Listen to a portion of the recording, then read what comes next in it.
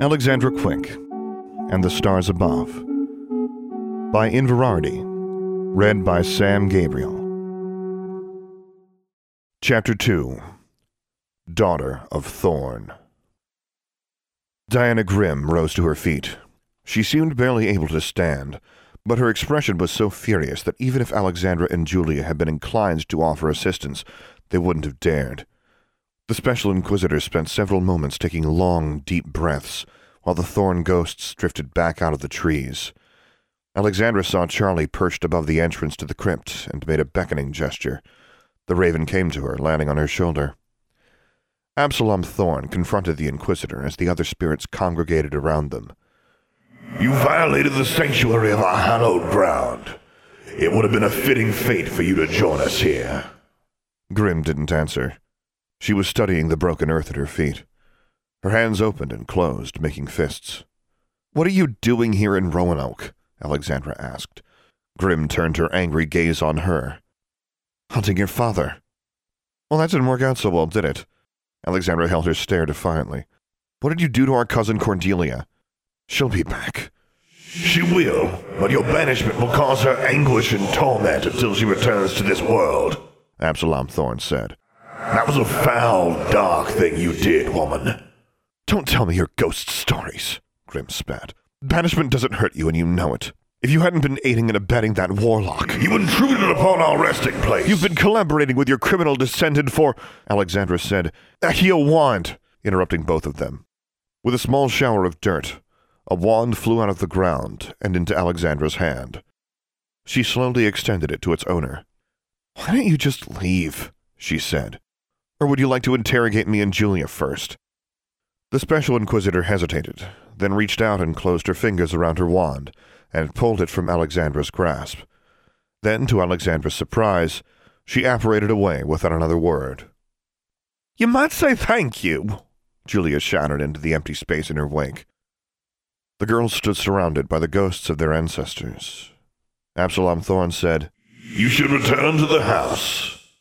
"Will Cousin Cordelia be all right?" Alexandra asked. "She will be back," he said.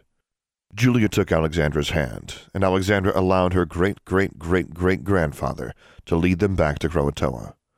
Charlie took off from her shoulder as soon as they exited the woods, flapping ahead of them up the hill to the mansion. There was a small light burning in Alexandra's room, and much more light downstairs.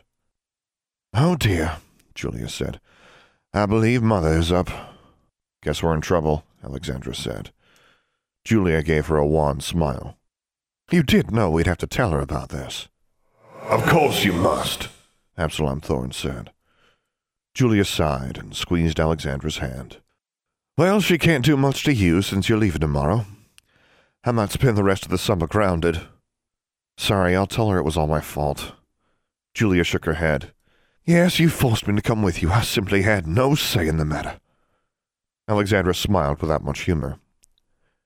When they reached the steps of the mansion, the door swung open. Thalia King stood silhouetted in the light, large and imposing in heavy velvet robes, with waves of black hair spilling down her shoulders. Her arms were folded, and Alexandra knew she had been watching them come all the way up the hill. "Thalia," Absalom Thorn said. The ghost didn't approach the steps, but remained in the shadows beyond the edge of light spilling across the grass from the mansion's interior. "I must take responsibility for allowing Julia and Alexandra to venture out at night to visit Maximilian's tomb. They requested it of me, and entirely against my better judgment, I acquiesced. I assure you that I would not allow them to come to any harm." "I know you wouldn't if you could help it, Absalom," Miss King said, "and it's very generous of you to take responsibility. But we both know that you couldn't have kept those foolish girls out of the woods if you'd tried." Alexandra and Julia both looked down and said nothing. "Come inside, girls," Miss King said. "Thank you for bringing them back, Absalom." The wizard tipped his hat. Before he turned away, Alexandra looked up and caught his eye. She glanced up at her room with a tiny jerk of her head. He frowned before his glow dimmed and he faded almost to invisibility as he floated away from the house. It wasn't Thalia King's way to shout or lecture, but Alexandra could feel the anger and disapproval from her before she said a word. Miss King held herself rigidly upright, eyes distant, as they entered the house. In the sitting room, just off the main foyer, she made Alexandra and Julia sit down opposite her in large, red-cushioned chairs. Then, without raising her voice or saying a single unkind thing, she told them how disappointed she was until both girls hung their heads in silence. When they were permitted to speak at last, they both stumbled through an account of their father's visit, followed by Diana Grimm's nearly fatal attempt to apprehend him. Miss King listened with growing concern. She pursed her lips when Alexandra told her it had been her idea to go to the crypt.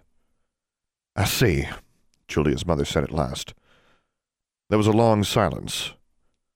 Alexandra kept her eyes on the floor. Gun-Gun, the oldest of the king's house elves, came hobbling in, carrying a silver tray with hot tea.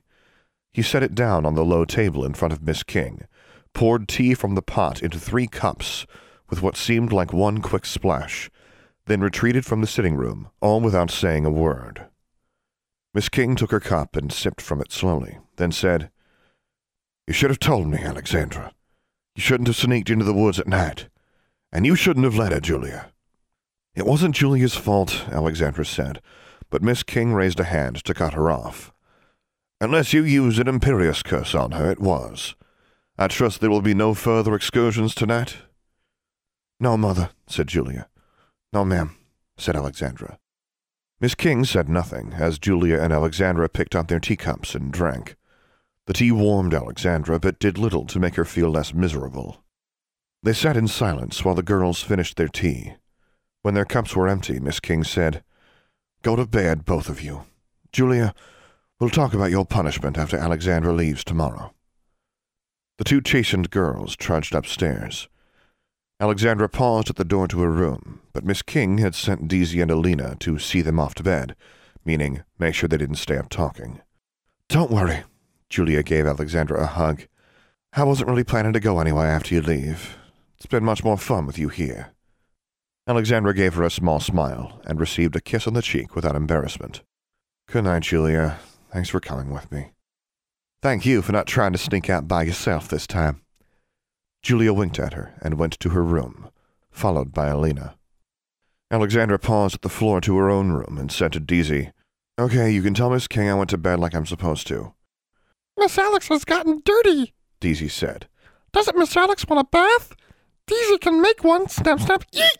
Alexandra had been examining the mud and grass stains clinging to her robes as she opened the door, but she raised her head sharply at Deasy's horrified squeak. Floating in the center of the room was Absalom Thorn. The ghost glowed less brightly than he had outside, but the luminescent outline around his figure cast more light than the candle Deasy had left on Alexandra's desk. Charlie had already flown in through the window and perched on one of the posts of Alexandra's canopy bed.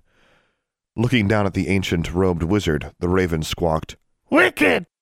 Absalom Thorn's eyes narrowed beneath his bushy brows and the wide brim of his hat. "Your raven is an insolent bird." "Pretty bird," Charlie retorted. "Deasy, I won't be needing a bath tonight. I can wait until tomorrow morning," Alexandra said to the trembling house elf. "My great-great-great-great-grandfather and I are going to talk." Deasy gulped. "Yes, miss." With a nervous bob of her head, she retreated from the room, not persisting as she normally would. Alexandra closed the door gently behind her. "She'll probably tell Miss King you were here," Alexandra said. Absalom Thorn folded his arms. "What of it? I'm not some white who is confined to haunting catacombs, and you know my opinion of your sneaking about." Alexandra took out her wand and cast a spell. "Affliano." Thorn shook his head. "How is Cousin Cordelia?" Alexandra asked. "Is what you said true, that you suffer when banished?" The ghost scowled. "I have never been banished. I cannot truly say. Cordelia will be back soon." Alexandra thought about the pirate she'd banished the day of the pirate fleet invasion. But it was just a lesser banishment, which was only supposed to send a spirit somewhere else in the material realm. "Where do you go when you're banished?" "A place that is beyond the veil and no place," said the ghost. "An empty place of bitter isolation. Or so I have been told. Others experience it differently. Indian spirits believe that banishment destroys pieces of them. Perhaps it does. The red savages are different from us. Alexandra frowned but didn't say anything. Old colonials, especially old colonials, tended to say things like that about Indians.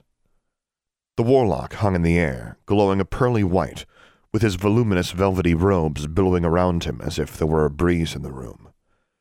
I have thought about what you said, about your desire to fight the Deathly Regiment. Like you did, Alexandra said quietly. I was one of the first wizards born in the New World. The Deathly Regiment was conceived, debated, and sealed before I ever learned of it. But, he paused, I wish I could tell you that I opposed it from the moment I did learn of it, but I did not. At first, I saw it as a necessary evil. Necessary evil? Alexandra exclaimed. Isn't human sacrifice savage? I guess if one of your children had been chosen to be sacrificed, you would have still thought it was necessary? No, Thorn said softly. I did not. Alexandra opened her mouth and closed it again. Do you judge me, child? Your father was outraged when he first learned of the Deathly Regiment, but he didn't rebel immediately. He thought the Wizards' Congress would end the Deathly Regiment. Yes. Why don't they? Because the Wizards' Congress is dominated by the elect, and the elect believe they've earned their privileges. Why do you suppose they resent half-bloods and muggle-born so? Because they're stuck up and prejudiced? No, girl. Absalom Thorn rose toward the ceiling, so as to tower over her. Because the non-purebloods demand equal rights and privileges without sharing in the sacrifice.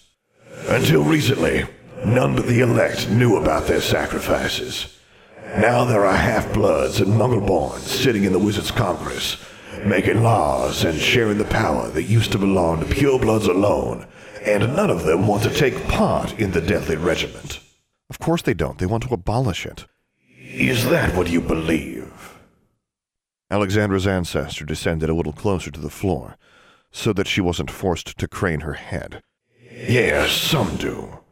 But as your father will tell you, some think it fitting and proper that purebloods and purebloods alone continue to bear the sacrifice. Who would think that sacrificing children is okay, even among the elect? Have you any idea what will be unleashed if they stop? Yes, it's a terrible evil, the old wizard said, before Alexandra objected angrily again. But it's not something that can simply be stopped without consequences. My great-great-great-grandson is a very persuasive, charismatic wizard, and quite adept at intimidation and extortion when persuasion fails. And even he couldn't gain enough support from his fellow congressmen. There has to be a way. Perhaps. Absalom Thorn studied her. You know far too much already, but not nearly enough to do anything. You know what will happen to you if you reveal what you know.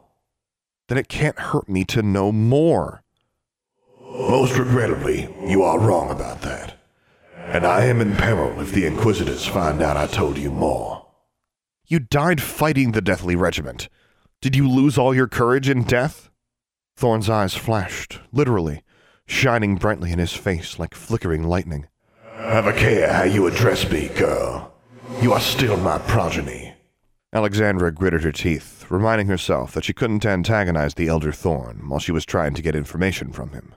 I want to know the details about the Deathly Regiment, how it's done, how they choose, exactly what the Confederation gets by sacrificing children, how the generous ones are involved. Wait.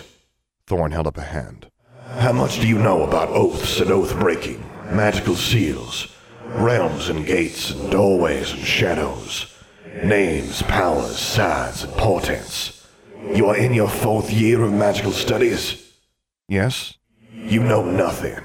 I was older than your father is now when I began my opposition.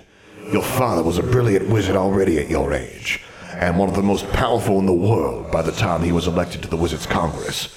I have seen how rashly you throw yourself into whatever cause consumes you, daughter of Abraham.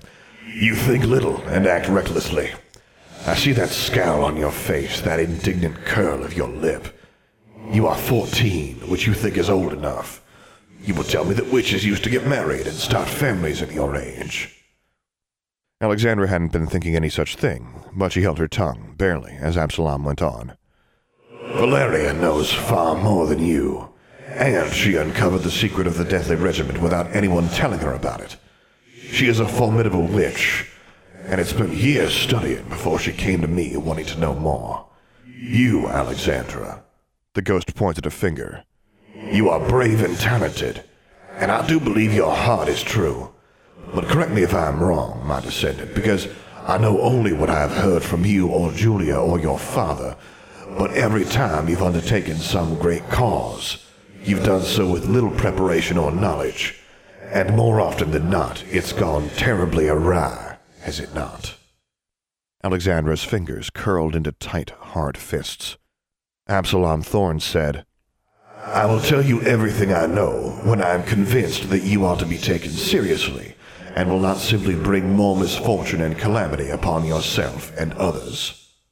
How am I supposed to prove myself to you? Alexandra asked, trying to keep her anger in check. I believe applying yourself diligently to your lessons would be an excellent start. I want to do something about the Confederation sacrificing children, and you're telling me to do my homework? You certainly don't expect to accomplish anything if you are a poor student, do you? She glared at him. My father would tell me. The ghost was unperturbed. If you swore yourself to his service, yes, I believe Abraham would make use of you. Frustrated, she sat on her bed and reached out to stroke Charlie's feathers. But you do support his cause. You've helped him. I feel a sense of obligation to all my descendants. And Abraham picked up the torch that I let slip from my fingers. But sending a girl into the fray, no, you are too young. Devote yourself to your studies, and when you are a witch worthy of the name, come to me again and tell me what you want of me, and I will consider it. Absalom Thorn clasped his hands behind his back and regarded her solemnly. I would counsel you to abandon this cause. Let your father fight it. Thanks for the advice, she muttered. Why must you be so driven to folly and ruin, child? She said nothing. Absalom Thorn glanced at the door, and Alexandra thought she heard shuffling outside. If the elves were eavesdropping, they'd hear nothing, thanks to her Muffliato spell, but they could see the light was still on under her door. It is time for me to go, the ghost said. When she still didn't answer, he sighed.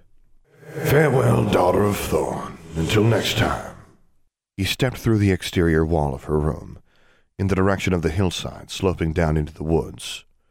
Alexandra peeled off her robes and changed into pajamas, and then lay in her bed for a long time thinking before falling asleep. As everyone sat down to breakfast the next morning to enjoy the house elves' goodbye feast for Alexandra, berry scones, enormous orange and raisin muffins, plates of soufflés and sliced fruit, and fresh squeezed orange and pumpkin juice, along with hot and iced tea, Miss King announced that Julia would not accompany Alexandra to the airport. Both girls stared at her, and Julia's face melted in disappointment. Oh, Mother, that's not fair. It's not let us say goodbye properly when I probably won't see my dear sister again for months and months. She put her arm around Alexandra's shoulders. Alexandra was trying to keep her face impassive, though she was sorely disappointed as well. The scent of fresh-baked muffins was no longer so mouth-watering. Miss King took a scone while admonishing her daughter. We'll go with Alexandra as far as New Roanoke. You will be able to say goodbye properly before Alexandra takes the shuttle. There's no need for you to go with her, Julia, and frankly, it's the only punishment I can think of that will make an impression on both of you. You still have a habit of not thinking through the consequences of your actions, Alexandra. Julia said, Alexandra couldn't have known that horrible woman was going to show up, and she saved her. It was Father's fault, really. Miss King raised her voice to cut off further argument. That will be enough, Julia. You wouldn't have been in that situation if you hadn't gone into the woods without my permission. Julia looked hurt. Alexandra had never heard Miss King sound so upset, not even after Alexandra had stolen a time-turner from Valeria while both of them were visiting Croatoa. Miss King buttered her scone with great care. She did not look at Alexandra or Julia, and there were lines in her face that Alexandra didn't remember seeing before. Diana Grimm and our father were exchanging hexes down there. Julia could have been hurt. I took her to the same place Max took me. She had trouble swallowing her mouth full of soufflé. It's all right, Miss King, she said softly. I understand. I am sorry. I never meant to put Julia in any danger. I just had to speak to him. I was going to go without telling Julia at all. Miss King stopped buttering her scone. I hope you don't think that would have been the preferable option now. Alexandra cast her eyes down at her plate. Miss King sighed. I know you didn't mean to put yourself or Julia in danger, Alexandra, but the consequences of your actions do not follow from your intentions. Now eat your breakfast. You two still have the rest of the morning together, and a ride across the Sound. Samuel Hunter, the grizzled wizard who ran the King's Winged Horse Ranch, was waiting with the Thestral-drawn carriage when Julia, Alexandra, and Miss King emerged from the house with Alexandra's luggage and Charlie. Already sitting in the back seat of the carriage was Murda Applegate. Murda was a stout, dour young woman, a squib who had lived in a cottage on the King's estate. She didn't smile or talk much. Oh, are you seeing Alexandra off too, Murda? Julia asked. Murda looked at Alexandra and Julia with a flat expression. No, I have some errands to run in New Roanoke. Miss King said I could come along. Since you're going anyway, it's faster than taking the ferry. The house elves, Deezy, Nina, Olina, Gun, and Raleigh, all assembled on the steps to say goodbye to Alexandra. She hugged each of them in turn. We hope Miss will be back soon, Nina said. The house is less emptier with Miss Julia's sister here, Olina said. Maybe our Miss's other sister will be back next time, Julia said, and then squeaked as Olina poked her in the ribs, and Nina said, shh. Deezy hung her head, blushing furiously. Maybe, Alexandra said. She gave Deezy another squeeze, then allowed Mr. Hunter to give her a hand up to the carriage next to Julia. Julia regained a bit of her cheer as they flew across the waves to New Roanoke, and then set off down the road to Blacksburg. They talked about what they would do for the rest of the summer, the classes they were taking in the fall, and when they would see each other next. Julia was particularly excited to be taking apparition classes with the other juniors at the Salem Witches Institute. And once I've got my license, I can come visit you, she said. And you can teach me how to apparate, Alexandra said. She will certainly not, said Miss King. You know you can't apparate all the way to Central Territory, Mr. Hunter said from the front of the carriage. Most wizards can't even apparate from New Roanoke to Blacksburg. Something niggled at Alexandra's mind then, but she forgot it when Julia asked if Alexandra was going to call Peyton when she arrived home. Actually, he's supposed to call me, Alexandra said. Really? That's how it works. She didn't add that all of her dating knowledge came from television and movies and bits of gossip overheard from other girls. Julia pursed her lips. Well, that seems unfair.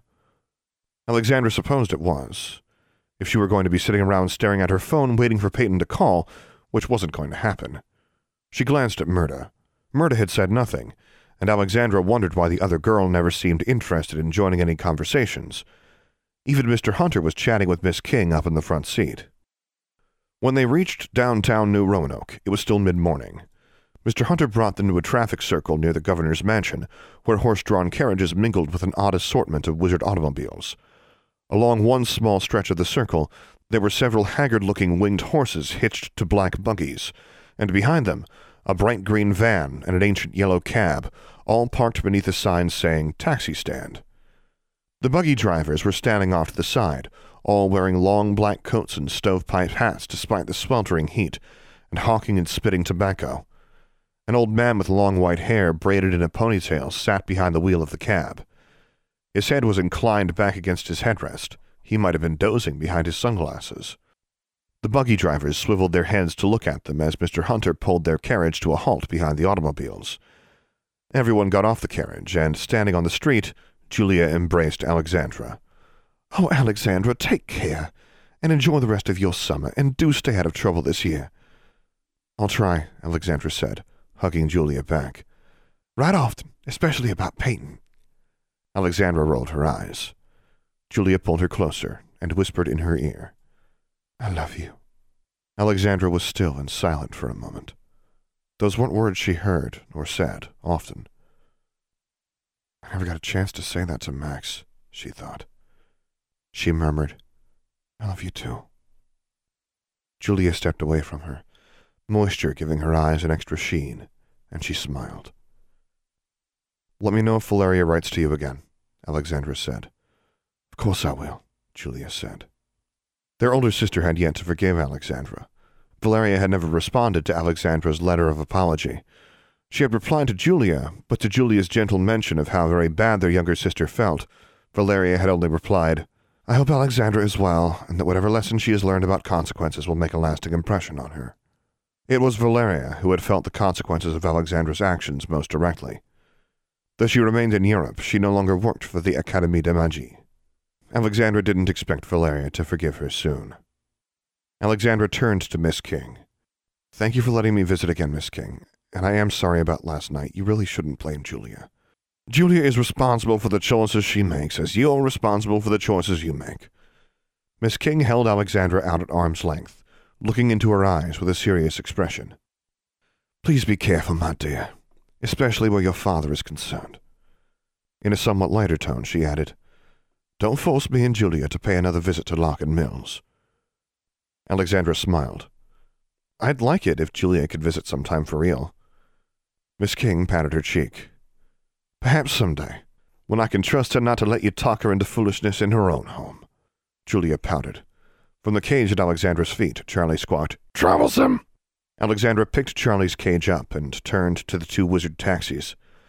A witch dressed in new colonial style, consisting of white robes with long trailing sleeves and a fanciful styled bonnet that was nothing like the plain ones Ozarkers wore, was already getting into the yellow cab.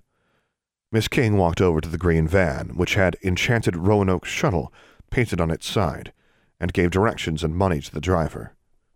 Goodbye, Mr. Hunter, Murda, Alexandra said. Mr. Hunter said, Goodbye, Miss Alex. Hope to see you soon. Murda just nodded to her. Alexandra boarded the van. The driver was a young black man wearing jeans, a faded T-shirt with the name of a wizard rock band printed on it, and a bowler. He tipped his hat to Miss King, then gestured with it at his passengers. Make sure your bird isn't crap in my van, he said. Alexandra just narrowed her eyes at him while Charlie made a rude noise. The driver ignored Alexandra for most of the trip. He listened to rock music on the Wizard Wireless mounted in the dash panel of the van, and occasionally cursed at other drivers as he weaved between lanes. Muggles, they should just stay off the road, he muttered. Alexandra clenched her teeth. You do know that these are Muggle roads, right? The driver turned around to reply to her. Well, they sure don't know how to drive on them. Look out! Alexandra shouted, as the rear of a semi loomed ahead of them. The driver turned back around and yanked on the wheel, swerving around the back of the truck and speeding past it on the left, while behind them, cars honked angrily and brakes squealed. Charlie squawked. Don't worry, said the driver. This vehicle has anti-collision charms. It practically drives itself. No kidding, Alexandra said. By the time they reached the airport, Alexandra had decided she preferred apparition. It was less dangerous and not much less comfortable.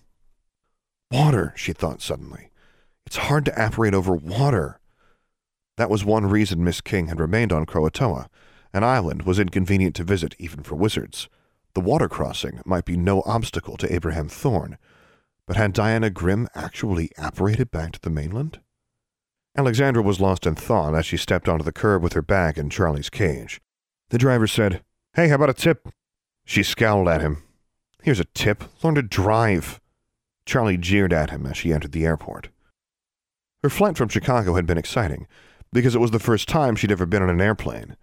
Her flight back to Chicago was cramped and boring. She reminded herself that Charlie was even more uncomfortable, stuffed into a cage down in the luggage compartment. She would rather have taken a portkey home. That yank when you first touched the portkey was something you never quite got used to, but it was over in a second, and then you were at your destination, instead of spending hours in the air and navigating crowded airport terminals. However, Miss King had paid for Alexandra's previous portkey trips. Alexandra agreed with her mother that it wasn't right to continue taking advantage of Miss King's generosity, and airplane tickets were cheaper than portkeys, especially when you had to exchange dollars for lions first. Alexandra found the crowds at O'Hare Airport fascinating.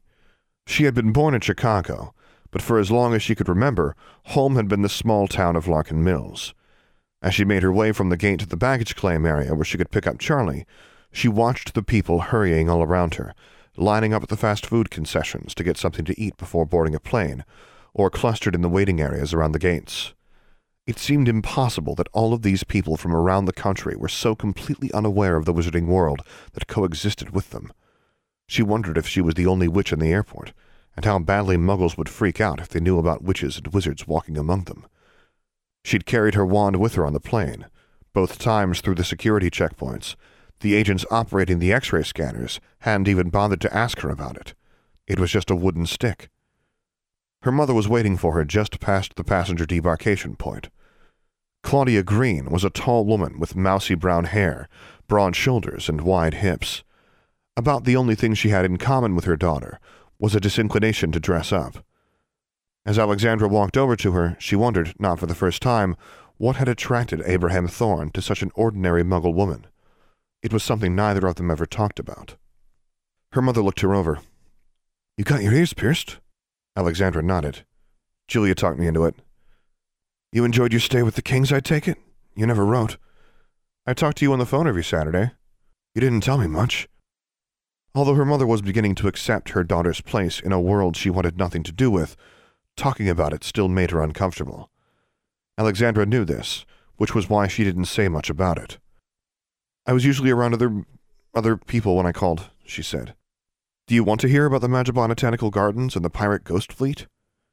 She knew she shouldn't be talking about things like this now, in the middle of the airport, but no one was paying attention to them. Her mother forced a smile. "Maybe later." She reached out to push the hair back from Alexandra's ear and examined the tiny earring Alexandra had fixed there. "I'm glad you're back," she murmured. "I missed you too," Alexandra said. "I also got a tattoo." "What?" Her mother jerked her hand back and stared at her. "Just kidding." Alexandra gave her a little grin. "Come on, we have to pick up Charlie at the cargo office." She led the way to the escalator, while her mother shook her head. End of Chapter 2. For the full text of this and other stories, as well as news and updates about Alexandra Quick, visit Inverarity.livejournal.com. For more information about this podcast, visit samgabrielvo.com/Alexandra Quick. I am also easy to find on the Alexandra Quick subreddit and Discord server, where you can hear me record episodes live. Troublesome, composed by Dr. James Benighoff. Charmbridge, composed and performed by Tyler Parsons. If you have enjoyed this podcast, please take a moment to leave a review on iTunes or whichever podcast service you prefer. And finally, as always, thank you for listening.